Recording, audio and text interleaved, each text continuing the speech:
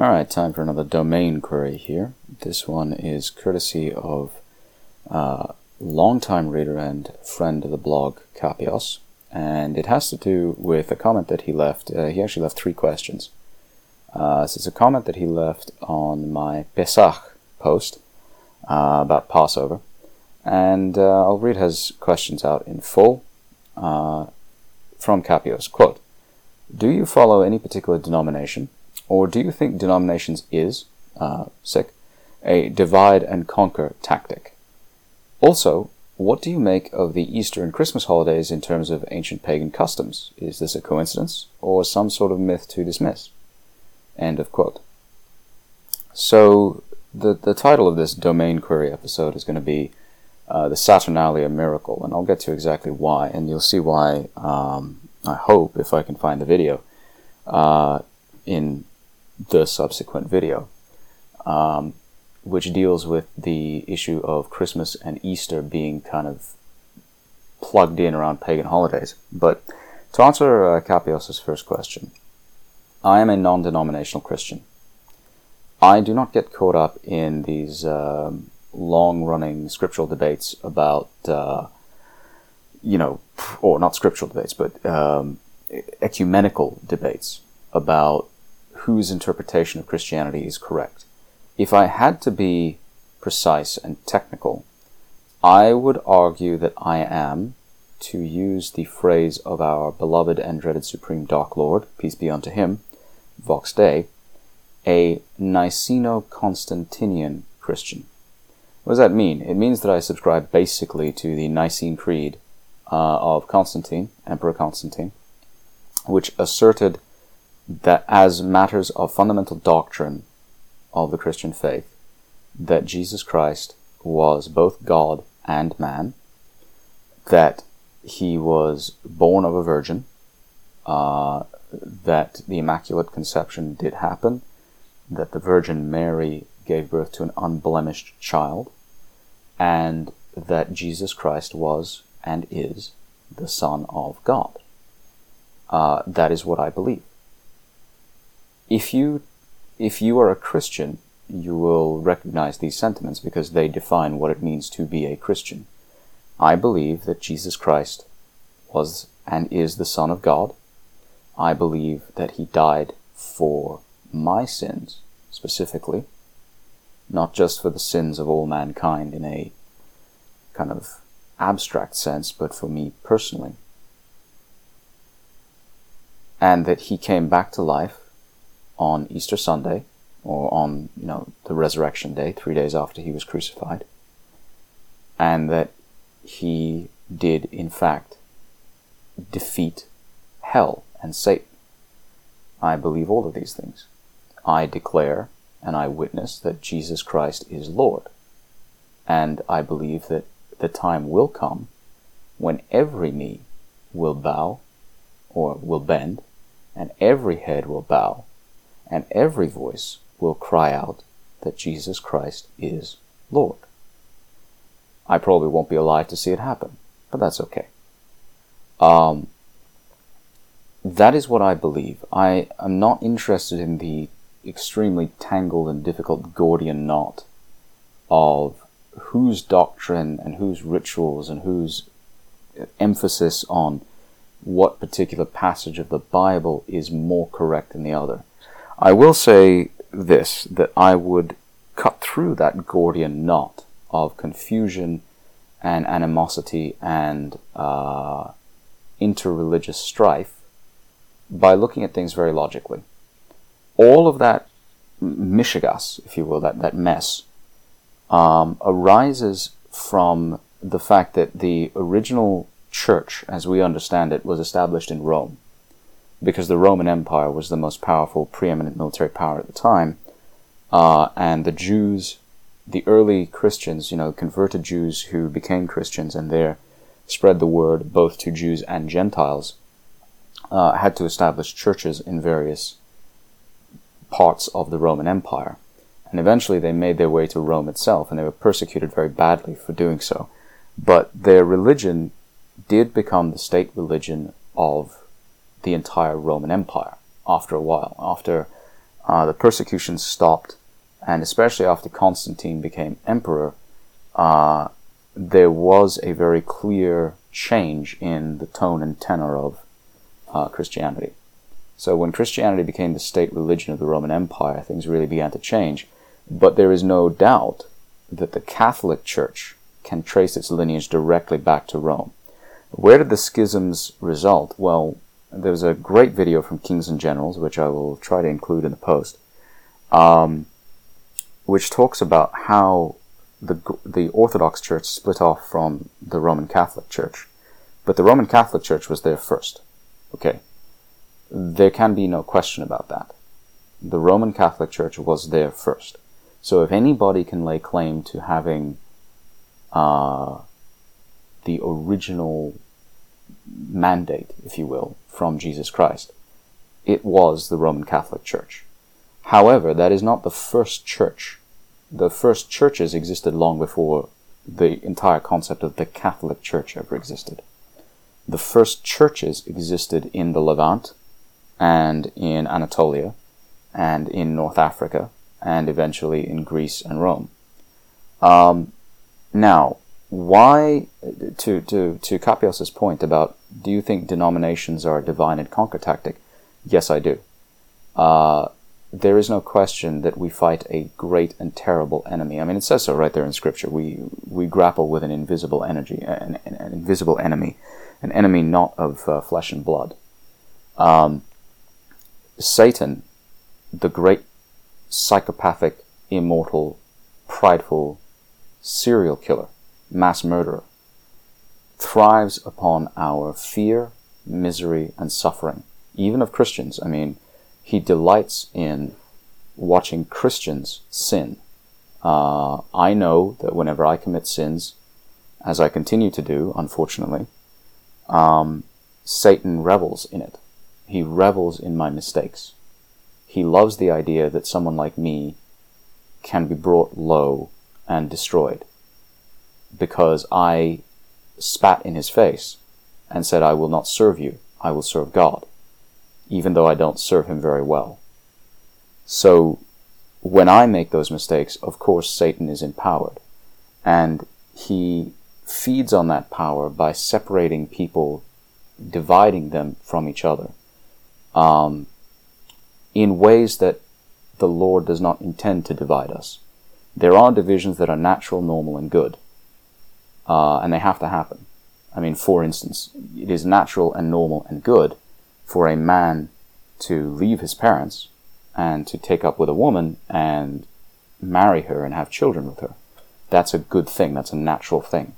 That is biblically mandated. It is a wonderful thing.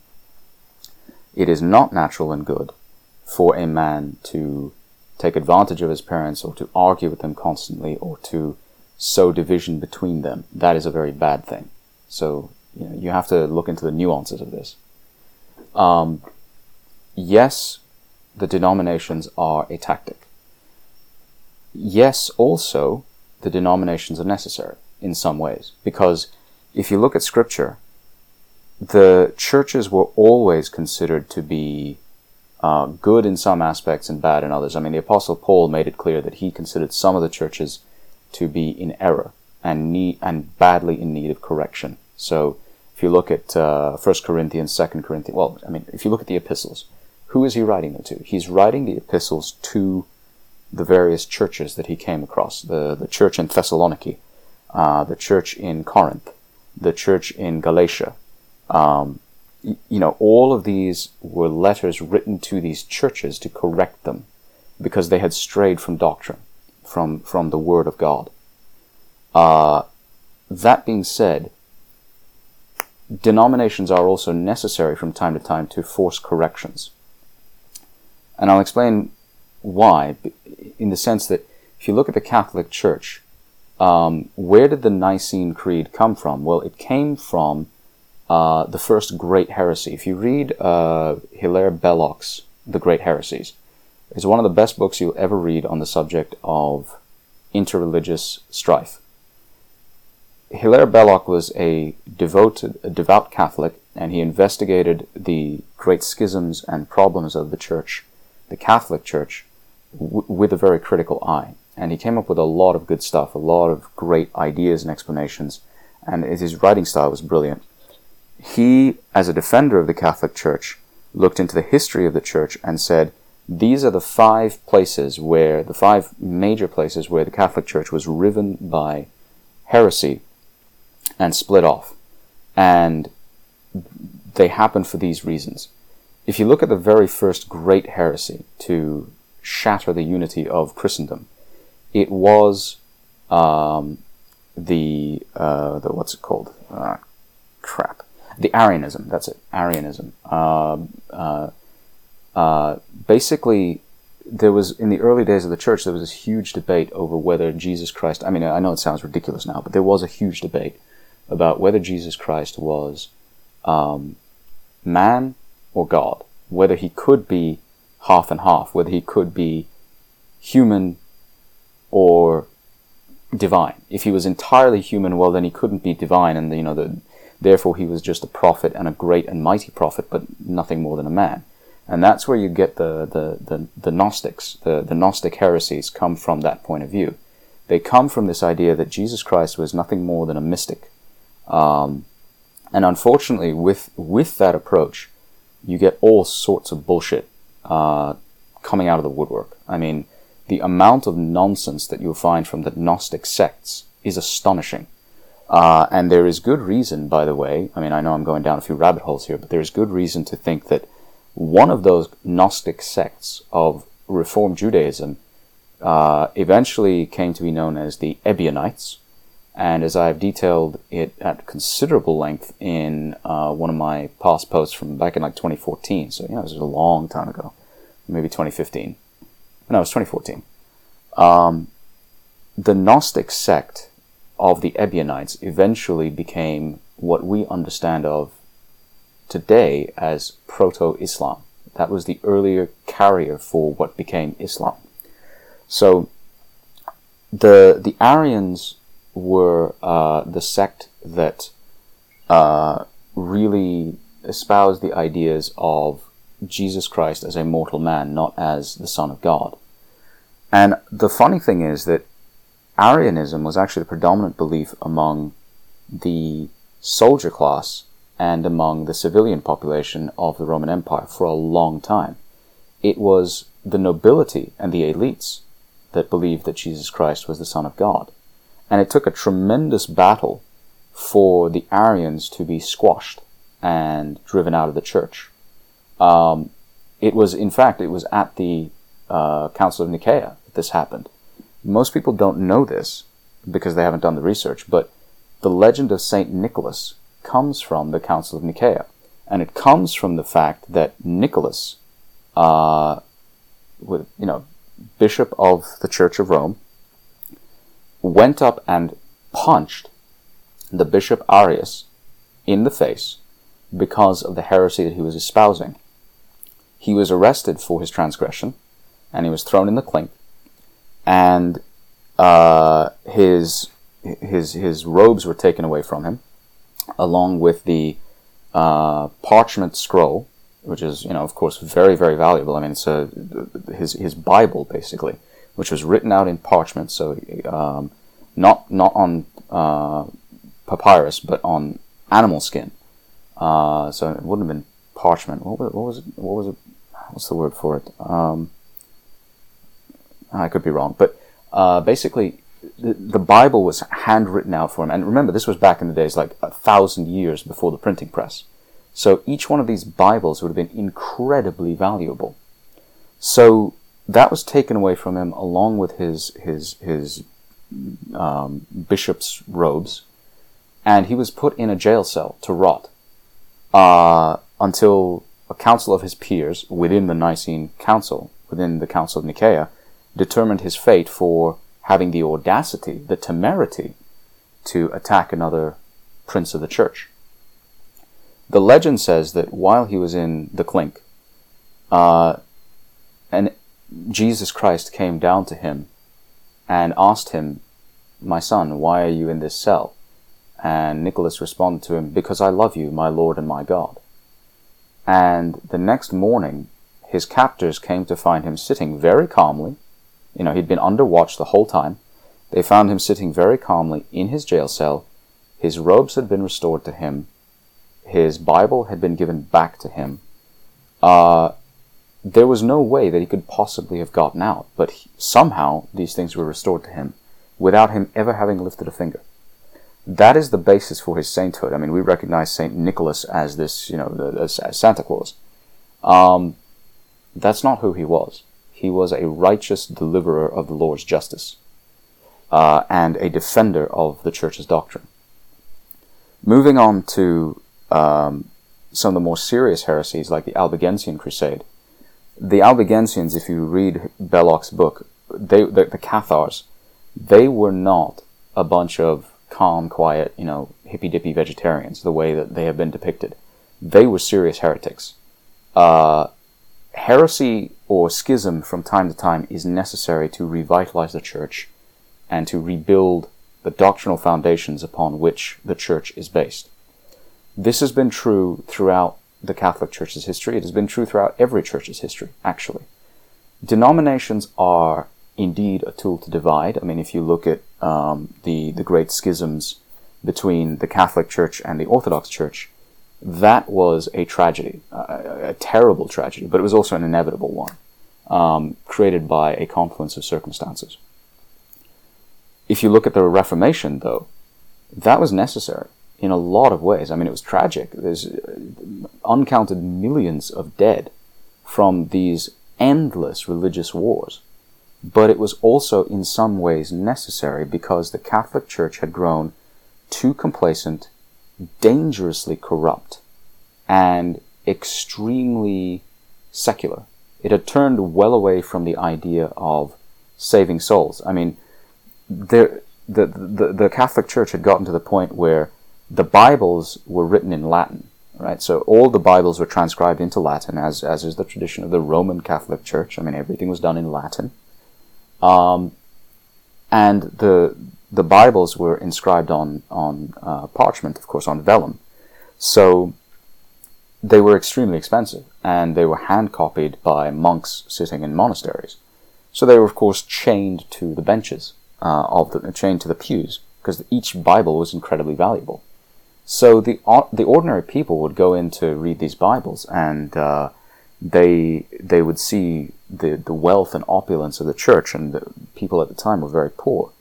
And they would see these incredibly rich Bibles and incredibly wealthy monks and bishops and friars. And they would be very angry, and justifiably so, because it turned out that less than a quarter or thereabouts of the actual clergy at the time, before the Reformation, could read and write in Latin. And these are the very people who are supposed to be delivering God's message. They couldn't take God's message and transcribe it into the Vulgate, into the dialect of the ordinary people, because they themselves didn't know what it was. So there was a desperate need for reform. And that's where the Catholic-Protestant schism came from. It came because Martin Luther transcribed the Bible from Latin into German. So this was one of the first instances of true transcription from High Latin into Vulgate. And he could see that his peers, Martin Luther was a man of incredible learning, he could see that his peers did not understand the message of the word. Martin Luther also investigated exactly what the Babylonian Talmud in particular said. It was the compilation of Jewish law and Jewish oral tradition and written tradition. And he was horrified by what he found. And this is the reputation that he's had ever since of being an anti-Semite. He wasn't an anti-Semite, he was a realist. He read what the Jews themselves had written about the Gentiles. And he said, this is horrific. This is devastating. This is terrible. These people cannot be allowed to live with Christians. Now, the result of that was severe persecution of the Jews. I don't agree with that, but I understand why he said what he said, because that is what the Talmud actually says. It's written in there, okay? All that stuff about, Gentiles being basically beasts in the shape of men, and that they can be enslaved at will, and so on and so forth. That's in there. All right, it's there in Hebrew. We have Jews on my own blog who read that and can tell you about that. All right. So to get back to Capios's question, yes, denominations are a divide and conquer tactic. Absolutely, they are a tactic of the enemy. Sometimes, though, they are deeply necessary, and I take that view. I do believe that schisms are sometimes deeply necessary to clean out the junk and the driftwood and the accumulated filth of churches that have strayed too far from the path. I believe that the Catholic Church is long overdue for another schism, because from top to bottom, the Catholic Church has now been infested by sodomites and pedophiles. And they have made it their mission in life to destroy the foundations, the moral foundations of the Church. If you don't believe me, read Milo Yiannopoulos' book, Diabolical, in which he lays out all of the evidence. I mean, he himself is gay. He's, married, quote unquote, to a black man. This is not somebody from whom anyone should take any kind of advice about living a life of rectitude and, morality, sexual morality in line with what God ordained. Neither, by the way, am I. Okay, so nobody who listens to me should listen to one single word I say without deep skepticism, at least when it comes to the subject of Christianity. I'm not a good Christian. So whenever I talk about these things, please don't take my word as gospel. It's not. Okay, please take the time to read up on this stuff, do your own investigation, check if I'm right. I believe I am, because that's based on what I've read. Maybe I'm wrong. You should not accept what I've said uncritically, is all I'm saying. Okay? So that answers the first half of Capios's queries. Also, what do you make of the Easter and Christmas holidays in terms of ancient pagan customs? That's nonsense. Okay, this is very easy to answer. That is a myth. And that has come down to us from many centuries of, frankly, miscommunication and utter drivel. The way to look at it is, when there's a great episode of The Big Bang Theory called the Bath Gift Item something hypothesis or something like that, in which Sheldon Cooper, and I'll find the video and put it in there someplace. Sheldon Cooper basically says, I don't celebrate Christmas because it's, Christmas was a made-up holiday where the ancient Christians realigned the fact of Jesus' birth to match the pagan festival of Saturnalia, because the Romans would celebrate Saturnalia at around the same time, and therefore, in order to appease the Romans, the early Christians changed the date. Retroactively just, change the date of Jesus' birth. Now, this is garbage, okay? For one thing, the recognition of the date of Jesus' birth has two different measurements. The Roman Catholics measured, and most Protestants measured according to one calendar, the Gregorian the Julian, whichever calendar, I forget. The Orthodox Church recognizes the dates according to a different calendar. I apologize for the mix-up, but it's a totally different calendar. And they use their old calendar to calculate the date, but so their date for Christmas is actually like 2 weeks after the Catholic version. So Catholics celebrated on the 25th most Christians celebrated on the 25th of December. I celebrated on the 25th of December. Not because there's anything particularly, dogmatic about that one day, but that's just the date that's been recognized. Okay, so that's the date. Orthodox Christians celebrate it in early January, like end of first week of January, basically. Why do Orthodox Christians pick that specific date? They pick a date that is exactly 9 months to the day after the Feast of the Annunciation. I believe that's what it's called. The Feast of the Annunciation is the date that is universally accepted as the date on which the Virgin Mary was impregnated by the Holy Spirit. That's all it is. So exactly 9 months after that is when Christmas should be, by most reckoning. The Catholics recognize it as slightly different because of counting conventions and because of differences in tradition. I don't care about that. Okay, I just don't care about that. All I care about is that the Lord and Savior was born on a particular day, and it happens to be the 25th of December by common reckoning. Okay, fine. Saturnalia, the Roman pagan festival, was held a week before that. There's a great post from John C. Wright, probably the greatest living grandmaster of science fiction alive today, in which he goes into this in some details, and I'll see if I can find it. It's really worth reading in full detail. He basically just excoriates this myth that it was all about making the pagans feel welcome and preserving their traditions. Here's the thing you need to understand. This is absolute and arrant nonsense because of one simple reason. The pagans absolutely hated Christianity when it first appeared on the scene because Christianity, unlike the pagan customs of Rome, stated very plainly that your ultimate allegiance is to God, not to any mortal ruler, but to God. The Romans believed that you could worship whoever you wanted, but you had to worship the emperors as god kings. The Caesars were gods themselves. Christianity said, no, there is one God, the Father of Jesus Christ. There is one King of this earth, Jesus Christ, Son of Man, Son of God. There is one ruler to whom all other rulers must, in the end, bow, Jesus Christ. That's all there is to it. This absolutely infuriated and enraged the early contemporaries of the early Christians, the pagan contemporaries. They hated the fact that Christians refused to worship idols because all the pagan faiths were about worshipping idols. Has there been cross-pollination into Christianity from pagan faiths? Yeah, absolutely. That's absolutely true.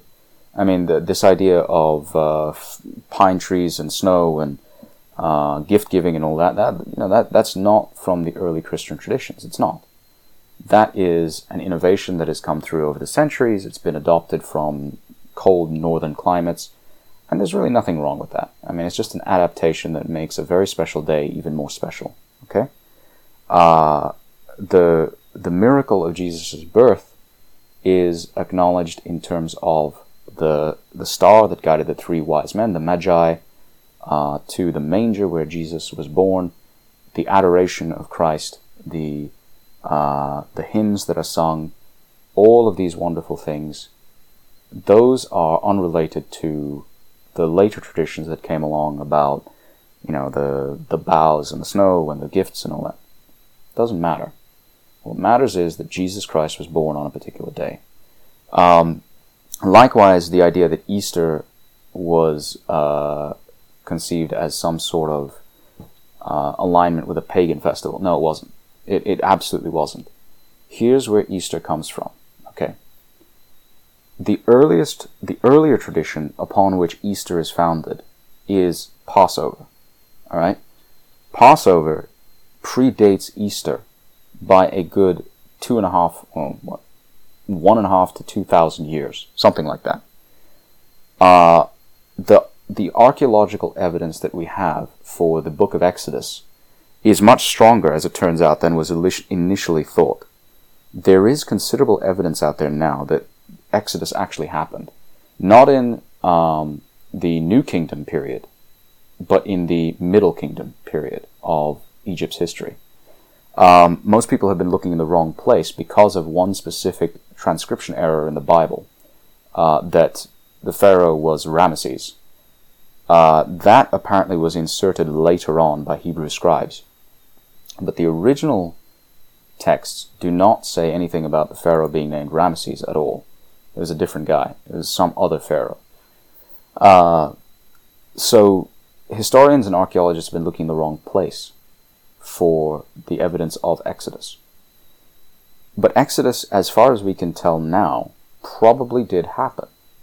And we now have some evidence for, this 3,000-year-old event actually taking place.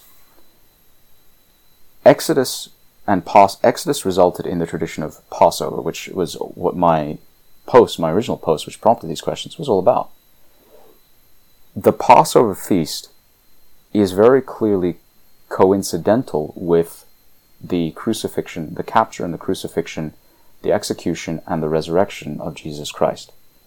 There is a very good reason for this. It's in the Bible for a reason that all this happened. Nothing in the Bible happens by accident. It's not, just a bunch of made-up stories. The stories are there, the patterns are there, the ideas are there for a reason. Jesus Christ is the sacrificial Lamb of God. It is His blood that is spilled across the, if you will, the lintels and doorposts of all the world, all the believers, so that when the time comes for vengeance against the sinners, for justice actually, against those who have sinned, the avenging spirits of the Lord will pass over those who have bent the knee, bowed their heads, and accepted Jesus as Lord and King. There is a very clear parallel between the lesson of Passover and the death of Jesus Christ. So that is a big part of the reason why Easter and Passover take place at around the same time. Easter commemorates the resurrection of Jesus. Passover commemorates, to go back a little bit, Easter commemorates the resurrection of Christ, and therefore the victory of Christ over death, and over Satan, and over hell. Passover commemorates the victory of the Lord over Egypt, and the foundation of Israel as His people, His nation, His chosen people, and the establishment of the covenant of the Lord with the people of Israel. Just as Passover marks the foundation of one covenant, Easter marks the foundation of another covenant, the new and eternal covenant that has blessed us all ever since. This is the origin of Easter, not any kind of pagan tradition, nothing like that. The idea that Easter is founded in some pagan tradition is garbage. It's nonsense. The idea that Christmas is founded in some sort of pagan tradition is equally garbage and nonsense. I could easily keep going on about this for another hour and a half, but ain't nobody got time for that, and certainly my voice is not going to hold out long enough for that. I hope you have found this educational and enlightening, and I hope that this will spark some interest among those who hear it to go and look at the books and links and other things that I will post up. And if you have further questions about this, please feel free to ask. Do not, as I said, take even one single word of what I've said as gospel, because it's not. Go do your own research. Go look into it yourself. I hope you will find that what I have said is true, because this is what I have read. This is what I have parsed, gleaned out of the vast sea of flotsam and jetsam that's out there. And these are the conclusions that I have been led to.